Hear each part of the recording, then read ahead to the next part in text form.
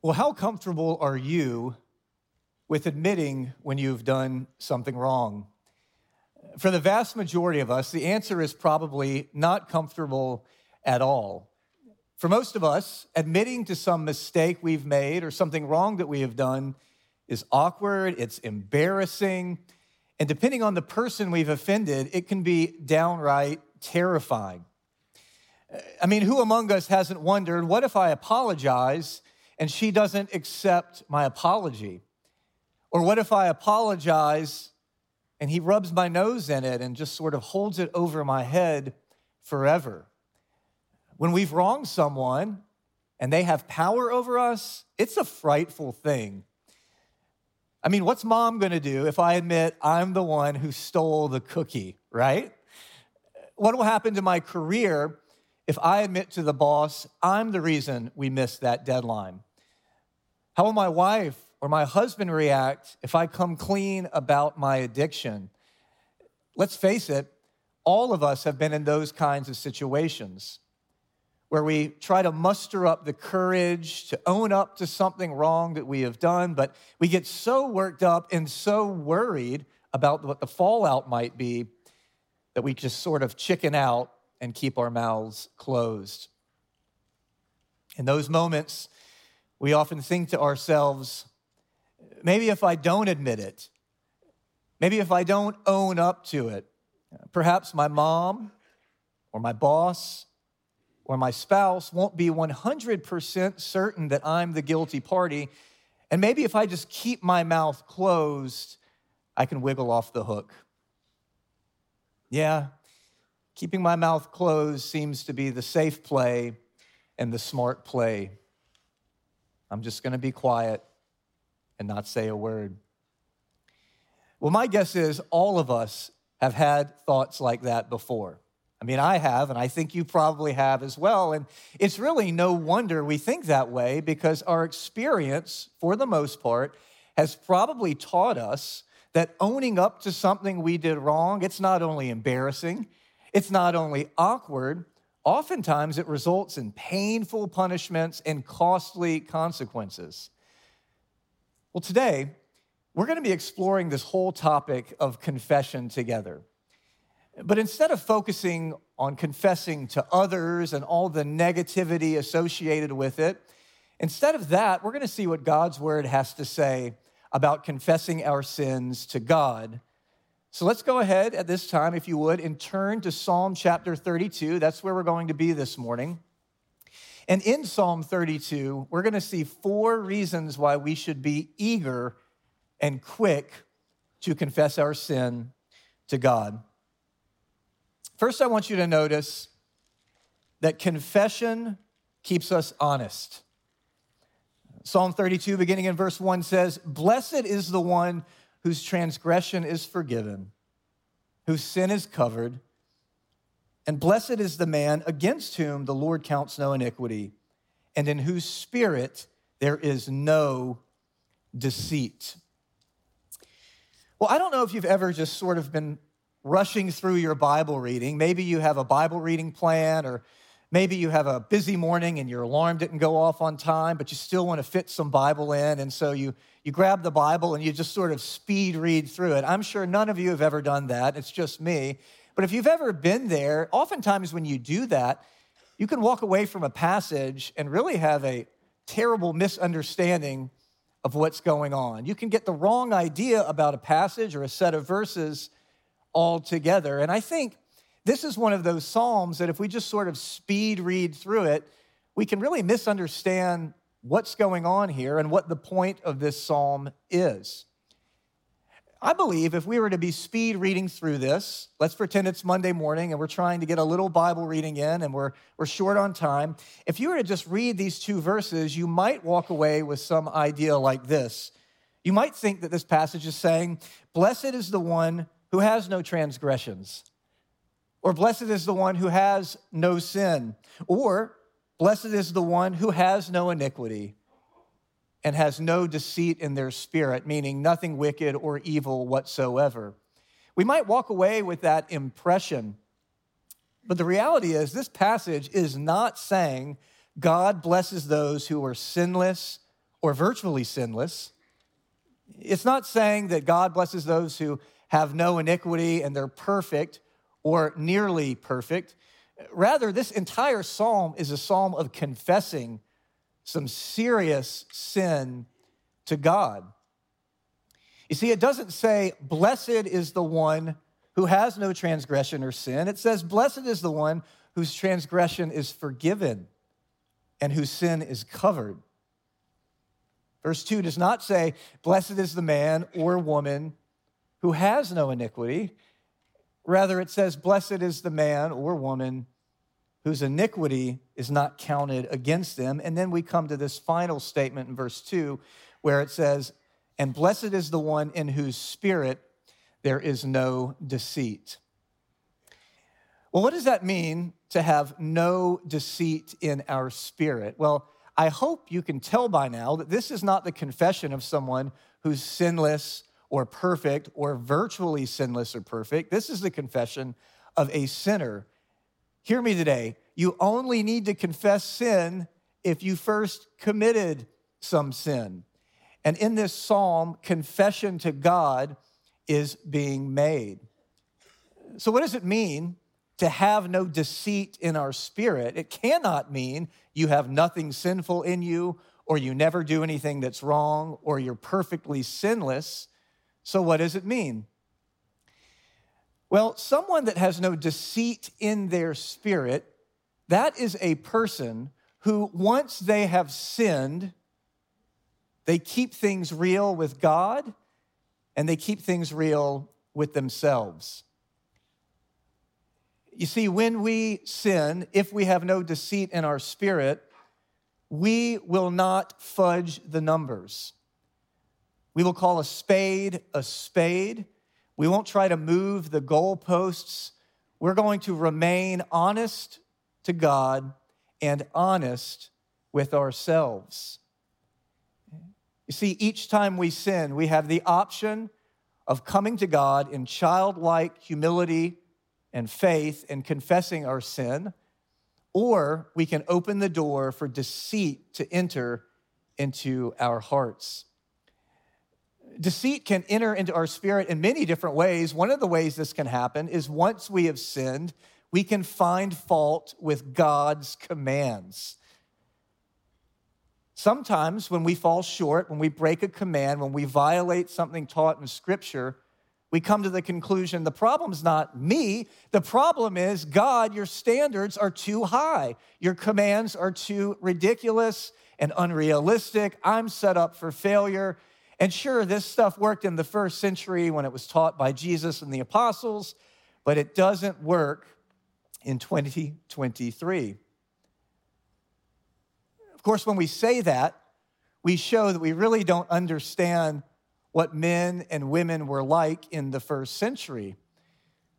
Because the reality is, God's commands have always been countercultural. They have always gone against our sinful nature. When Jesus taught in the first century, it was radical and it was a high calling, and it was just as countercultural then as it is now. And when we sin, if we're not careful, we can start to deceive ourselves and tell ourselves the problem's not really my sin and my need to confess it and be restored. The problem is God's commands are simply too high and unattainable. Another way that we allow deceit into our spirit is by half acknowledging the commands of God. This is what this might look like. The seventh commandment says, do not commit adultery. That's a good command. I think that's a good one. We should keep it. And I'm going to say that that is something that most people in most places, in most times, should follow. But you know what? In my unique circumstances, I'm kind of the outlier here.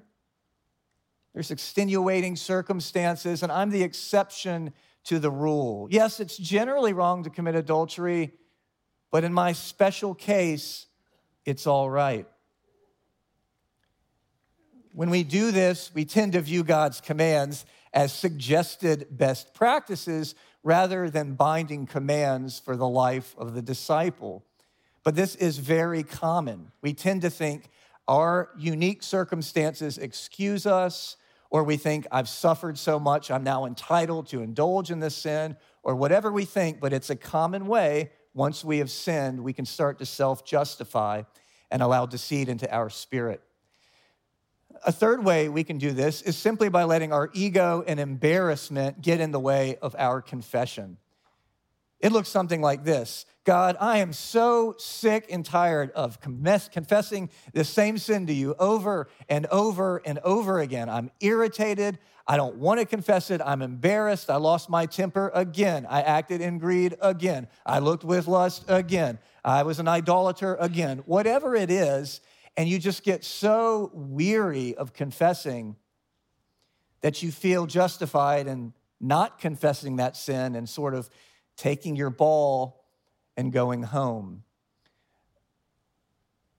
I'll say it again. Whenever we fall, and we will fall, whenever we sin, we can either confess that sin to God and be forgiven and restored, or we can open the door for deceit to enter into our spirit, where we start lying to ourselves or contradicting the word of God or blaming God.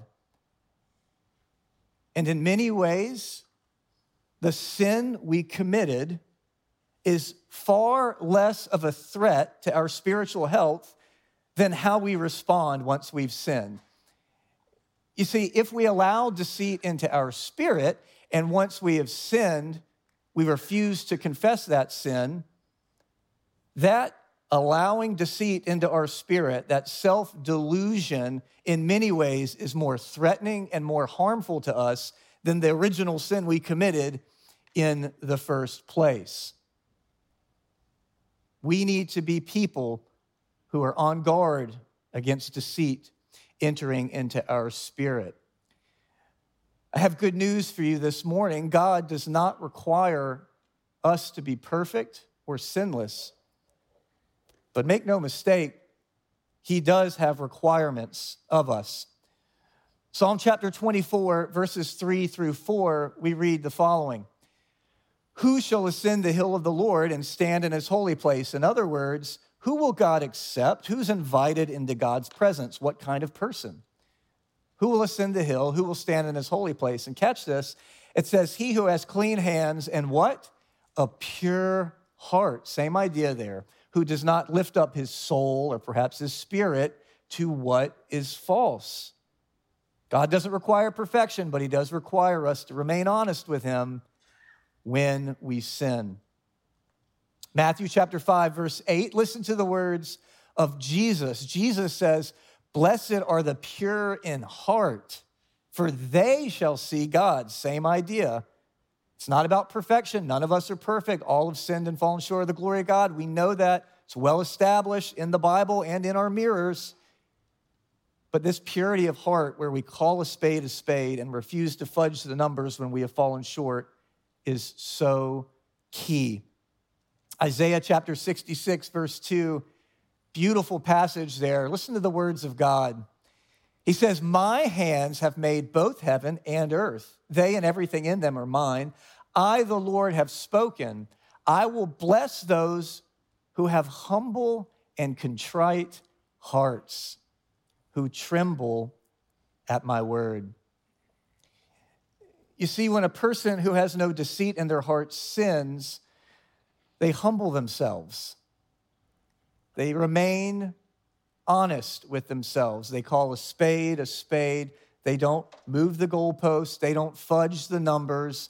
They remain honest with God and themselves because they understand that although God does not require perfection or sinlessness for us to be saved, he does require us in humility to be honest with him and acknowledge with our words by confession when we have fallen short of his commands. If we do that, boy, we are in a good position to receive God's forgiveness and grace and restoration. But if we don't do that, well, we'll just see in the next few verses what we're signing up for. Verses 3 and 4 of Psalm 32 say this. David speaking says, when I kept silent, in other words, when I didn't confess, when I kept my mouth shut, I didn't confess my sin to God. When I kept silent, my bones wasted away through my groaning all day long. For day and night your hand was heavy upon me. My strength was dried up as by the heat of summer. And in these verses, I want you to notice confession heals and soothes. You've probably heard the phrase, confession is good for the soul. Let's see a show of hands. Anyone ever heard that expression? Confession is good for the soul. Well, according to the scriptures, confession can not only be good for your soul or for your emotional state, it can also be good for your physical body as well. Did you know that the scriptures teach that not always, but at times we might be suffering physically, some sickness, some illness, some pain in our joints or in our bones. We might be in physical discomfort or pain for no other reason than we simply did not open our mouths and confess our sin to God. In James chapter 5, these instructions are given to the church. Is anyone among you sick? If so, confess your sins to one another and pray for one another. Why? That you may be healed. Similarly, we also see in the book of Psalms 103, verses 2 through 3, this idea shows itself again of how confessing sin and receiving forgiveness and sometimes physical healing are all interconnected and bound up with one another. Psalm 103, verses 2 through 3, bless the Lord, O my soul, and forget not all his benefits, who forgives all your iniquity and heals all of your diseases. You see, back in our psalm, in Psalm 32, David keeps his mouth shut. He doesn't confess his sin, and he talks about this pain in his bones, this nonstop, day and night groaning, the heavy hand of the Lord being on him, and just being totally zapped of his strength. That's what happens whenever we give God the silent treatment and we take the avoidance approach with God when we have sinned. David testifies to how miserable and torturous it can be when we refuse to come in humility to God and confess our sin. Did you know that there is no correlation between the amount of disagreements a married couple has and the happiness they experience in their marriage? That might sound surprising to you, but it's true. Studies have shown there's no relationship between the amount of disagreements and how happy couples are, but there is a correlation between how couples handle disagreements and how happy they are. See, it doesn't matter so much how many disagreements you might have or how many differences of opinion you might have. What matters is, do you come back together? Do you humble yourselves? And do you work towards a favorable, reasonable, good outcome? Well, folks, when we sin against God and refuse to come back together with him, there's not a whole lot of hope for healing and restoration and growth. We need to come back into that relationship with God and come clean. It reminds me of the quote from LBJ. This is a great quote. This applies in business. This applies in your relationships. This applies in our relationship with God. Catch this morning. There are no problems we cannot solve together, and very few that we can solve by ourselves. God and God alone is able to forgive us of our sin. He is the only one who can heal us spiritually, emotionally, mentally, but also physically. And therefore, when we decide to give God the silent treatment, we need to know all we're signing up for is spiritual, emotional, and perhaps even physical suffering. And that's what David is describing in verses 3 and 4. But thankfully, as we get to verse 5, we see David comes to his senses and he turns a corner. Psalm 32, verse 5, David writes, I acknowledged my sin to you, and I did not cover my iniquity. I said, I will confess my transgressions to the Lord, and you forgave the iniquity of my sin.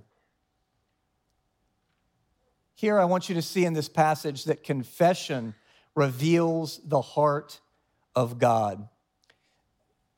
Notice how God responds to the confession of David in verse 5. When David agrees to humble himself and confess his sin, God doesn't say, well, I'm going to have you squirm for a while. I'm going to keep you guessing. I'll think about it. Give me 7 to 10 business days. No. He is immediately forgiven as he begins the act of confession. Several years ago, before I was in ministry, I had a coworker who was a buddy of mine, and he had been dating this girl for a couple of years, and they were in love. They had a good relationship, and the two of them decided they wanted to go on a vacation together, and so they booked a vacation for a couple weeks. I think it took them out of the country, maybe somewhere tropical, but we were excited for them, and, hey, hope you have a great time. Well, after they were gone about 4 or 5 days, I received a postcard in the mail that said, we could not wait, we eloped. And there was this picture of the two of them on the beach with what seemed to be a very simple kind of ceremony. And I just thought, that's pretty cool. It's pretty heartwarming when a couple is so in love that they just can't wait a handful of months or maybe a year or slightly more than a year to plan a wedding. They are so eager and so enthusiastic to get married that they just run out and get married. I mean, I didn't do it that way, but I think there's something kind of heartwarming and endearing about those stories. It's a lot like when little children wake up at 4 a.m. on Christmas morning. They know they're not supposed to get up too early, but it's Christmas. So they try and figure out, they've got calculations, they run them all through the night, they write them on chalkboards. Okay, at what hour can I wake mom and dad up on Christmas morning where they won't absolutely murder me, but we can get to celebrating Christmas as soon as possible? There's that enthusiasm, that rushing in eagerness where, they almost kind of get the cart before the horse. That eagerness and enthusiasm is a really enjoyable thing to see in others.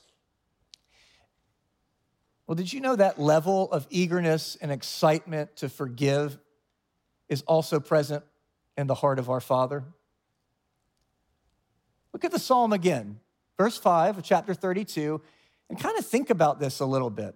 The second half of that, David says, after he comes to his senses, I will confess my transgressions to the Lord. It's almost as if he has just come to his senses. He has just told himself, okay, I need to confess this sin.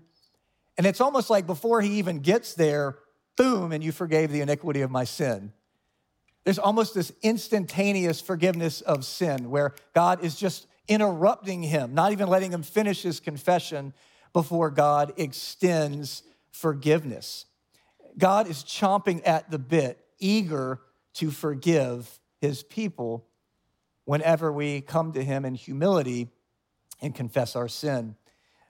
In 2 Samuel, we see the account also from the life of David where he's confronted, he's committed adultery, he's impregnated a woman, he's had her actual husband killed to try and cover the whole thing up. And then he's confronted by Nathan the prophet. And listen to what the scriptures say. Nathan confronts David and says to him, you are the man. In other words, you're guilty. Not like, you're the man. It's like, you are the man. Like, this is not a good thing. This is what the Lord God of Israel has said. I chose you to be king over Israel. I rescued you from the hand of Saul. Why have you shown contempt for the Lord's decrees by doing evil in my sight? So his sin is being confronted in him. Let's see what happens next. David is confronted by Nathan. There's more details given. You struck down Uriah the Hittite with the sword. You've taken his wife to be your own. And then listen to what David says to Nathan. David says, I've sinned against the Lord. Well, duh. I mean, this is pretty obvious at this point, David, but he finally acknowledges it to the prophet, and he's like, I'm caught red-handed. You're absolutely right. This is awful. I've sinned against the Lord. It doesn't even seem as if David has had the chance to confess it to God yet. He's just agreeing with Nathan. Yep, I've sinned against the Lord. And then it says, Nathan tells him, yes, and the Lord has forgiven your sin. It's fascinating. It's almost as if before David can even get the confession out of his mouth, the moment his heart gets into the right place and he starts to acknowledge his sin, the eager heart of God that wants to forgive, that wants to heal, that wants to bring reconciliation, kind of interrupts and barges in and says, you are forgiven. Reminds me of the story of the prodigal son. If you're unfamiliar with this story, a man had two sons, and the younger of the two sons tells the father, hey, can I have my inheritance now? I don't want to wait for you to die. And the father says, okay, have it your way. Here's your share of the inheritance. The younger son goes off into a far country. He parties, runs out of money. A famine comes into the land, and he has to feed pigs just to survive. And as he's feeding the pigs, he's so poor, he's so out of money, he's so desperate, he's kind of envying the slop that the pigs are eating. And in that state, aware of how wicked and evil and sinful he has been, he comes to his senses. And this is what the prodigal son says to himself. He says, I will arise and go to my father. I will say to him, Father, I have sinned against heaven and before you. I'm no longer worthy to be called your son. Just treat me as one of your hired servants. See what the son's doing here. He's coming up with his apology speech. He's working on his first draft and then refining his final draft of his confession. What's he going to say when he goes back home? And basically it's, hey, I blew it. I don't even deserve to be your son. Just let me be one of your hired servants. So after practicing the speech, he gets up, goes to the father, and the father sees him off in the distance, thinks that he has the gait of my son. It looks like my son coming. And the father sees him, and it says he felt compassion, and he ran up to him and embraced him and kissed him. Then the son said to him, Father, he goes into the speech, I've sinned against heaven and before you. I'm not worthy to be called your son. And before he can even finish his confession, the father blurts in, interrupts, tells his servants, quickly bring the best robe, put it on him, put a ring on his hand and shoes on his feet. This parable was given to teach us in part about the heart of God and that father that is so eager to forgive that he's scanning the horizon. He runs up when he sees him, and he doesn't even let him get the words out of his mouth because he's so willing and eager and ready to forgive that he interrupts him. That is a picture of the heart of God whenever his children come to him in humility and confess their sin.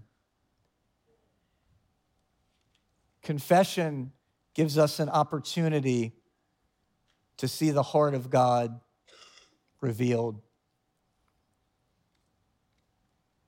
So the question comes up, if God is that loving, if he's that quick to forgive, if he's that patient and long-suffering and excited and ready and just revved up, wanting to forgive us whenever we confess our sin to him, if that's how God truly is, then how should we respond? And the answer to that is our final verse and point, which comes from verse 11 of Psalm 32. And there I want you to see confession calls for celebration. After David suffers for keeping his mouth shut and then eventually comes to his senses and humbles himself and confesses his sin to God, he confesses how he broke God's commands. It then goes into this, verse 11. Be glad in the Lord. Rejoice, O righteous. Shout for joy, all you upright in heart. When David confesses these unbelievable, unspeakable sins to God, God says, okay, you've confessed that sin. You've humbled yourself. You've come back to me. Now's time to rejoice. Now's the time to celebrate. Now's the time to smile and be happy. Perhaps you're thinking this morning, that seems to be taking things a bit too far. I mean, shouldn't we, when we sin, do what the prophets of old said? Shouldn't we put on sackcloth? Shouldn't we put ashes on our head? Shouldn't we give ourselves lumps and be mourning and miserable? Shouldn't we really walk around feeling terrible, beating ourselves up for our sin? Well, to be sure, Jesus does say, blessed are those who mourn. He does say that, but that's only half of the story. In Matthew chapter 5, verse 4, Jesus says this, blessed are those who mourn. Oh yes, there's a time to put on sackcloth. There's a time to put on ashes. There's a time to be remorseful. But once we've brought that to God through confession, it's no longer time to mourn. It's a time to be comforted. It's a time to be happy. It's a time to be restored. Listen to Psalm chapter 30, verses 8, 11, and 12. To you, O Lord, I cried out. I begged the Lord for mercy. Then you turned my lament into dancing. You removed my sackcloth and covered me with joy. So now my heart will sing to you and not be silent. O Lord, my God, I will always, always, always give thanks to you. You see, 2,000 years ago, God sent his son Jesus to earth. Jesus left heaven, he took on flesh, and he lived a perfect, sinless life of obedience to the Father. He did every single thing the Father commanded him to do. He was tempted in all ways like us, but without sin. And since Jesus had no sin, he didn't need to die for his sins. But he went to the cross not to die for his own sins, but to die for our sins. He went as a substitute. He stood in the gap. He took the punishment that we deserve on the cross so that we can be forgiven. And according to the word of God, if we have turned to Christ and if we make it a lifestyle of confessing our sin to God, if we do those things, just in humble childlike faith, it says this in Psalm 103, verse 12. If we confess those sins, as far as the east is from the west, so far does God remove our transgressions from us. Romans chapter 8, verse 1, for all Christians, it says, there is no condemnation for those who are in Christ Jesus. And because that is true, because Jesus paid it all for us, since God doesn't require perfection or near perfection, but only humble belief and confession of our sin to him, it's only appropriate that we respond as it calls us to in verse 11 by being glad in the Lord and rejoicing, shouting for joy, all you who are upright in heart. This time, I'm going to invite you to stand on your feet as we have an opportunity to celebrate the forgiveness of sins for all those who place their faith in Christ and confess their sins. If you have been forgiven of your sins, this is an invitation to say thank you and to worship and to be filled with joy. If you haven't, turn to him now. All who call on the name of the Lord will be saved.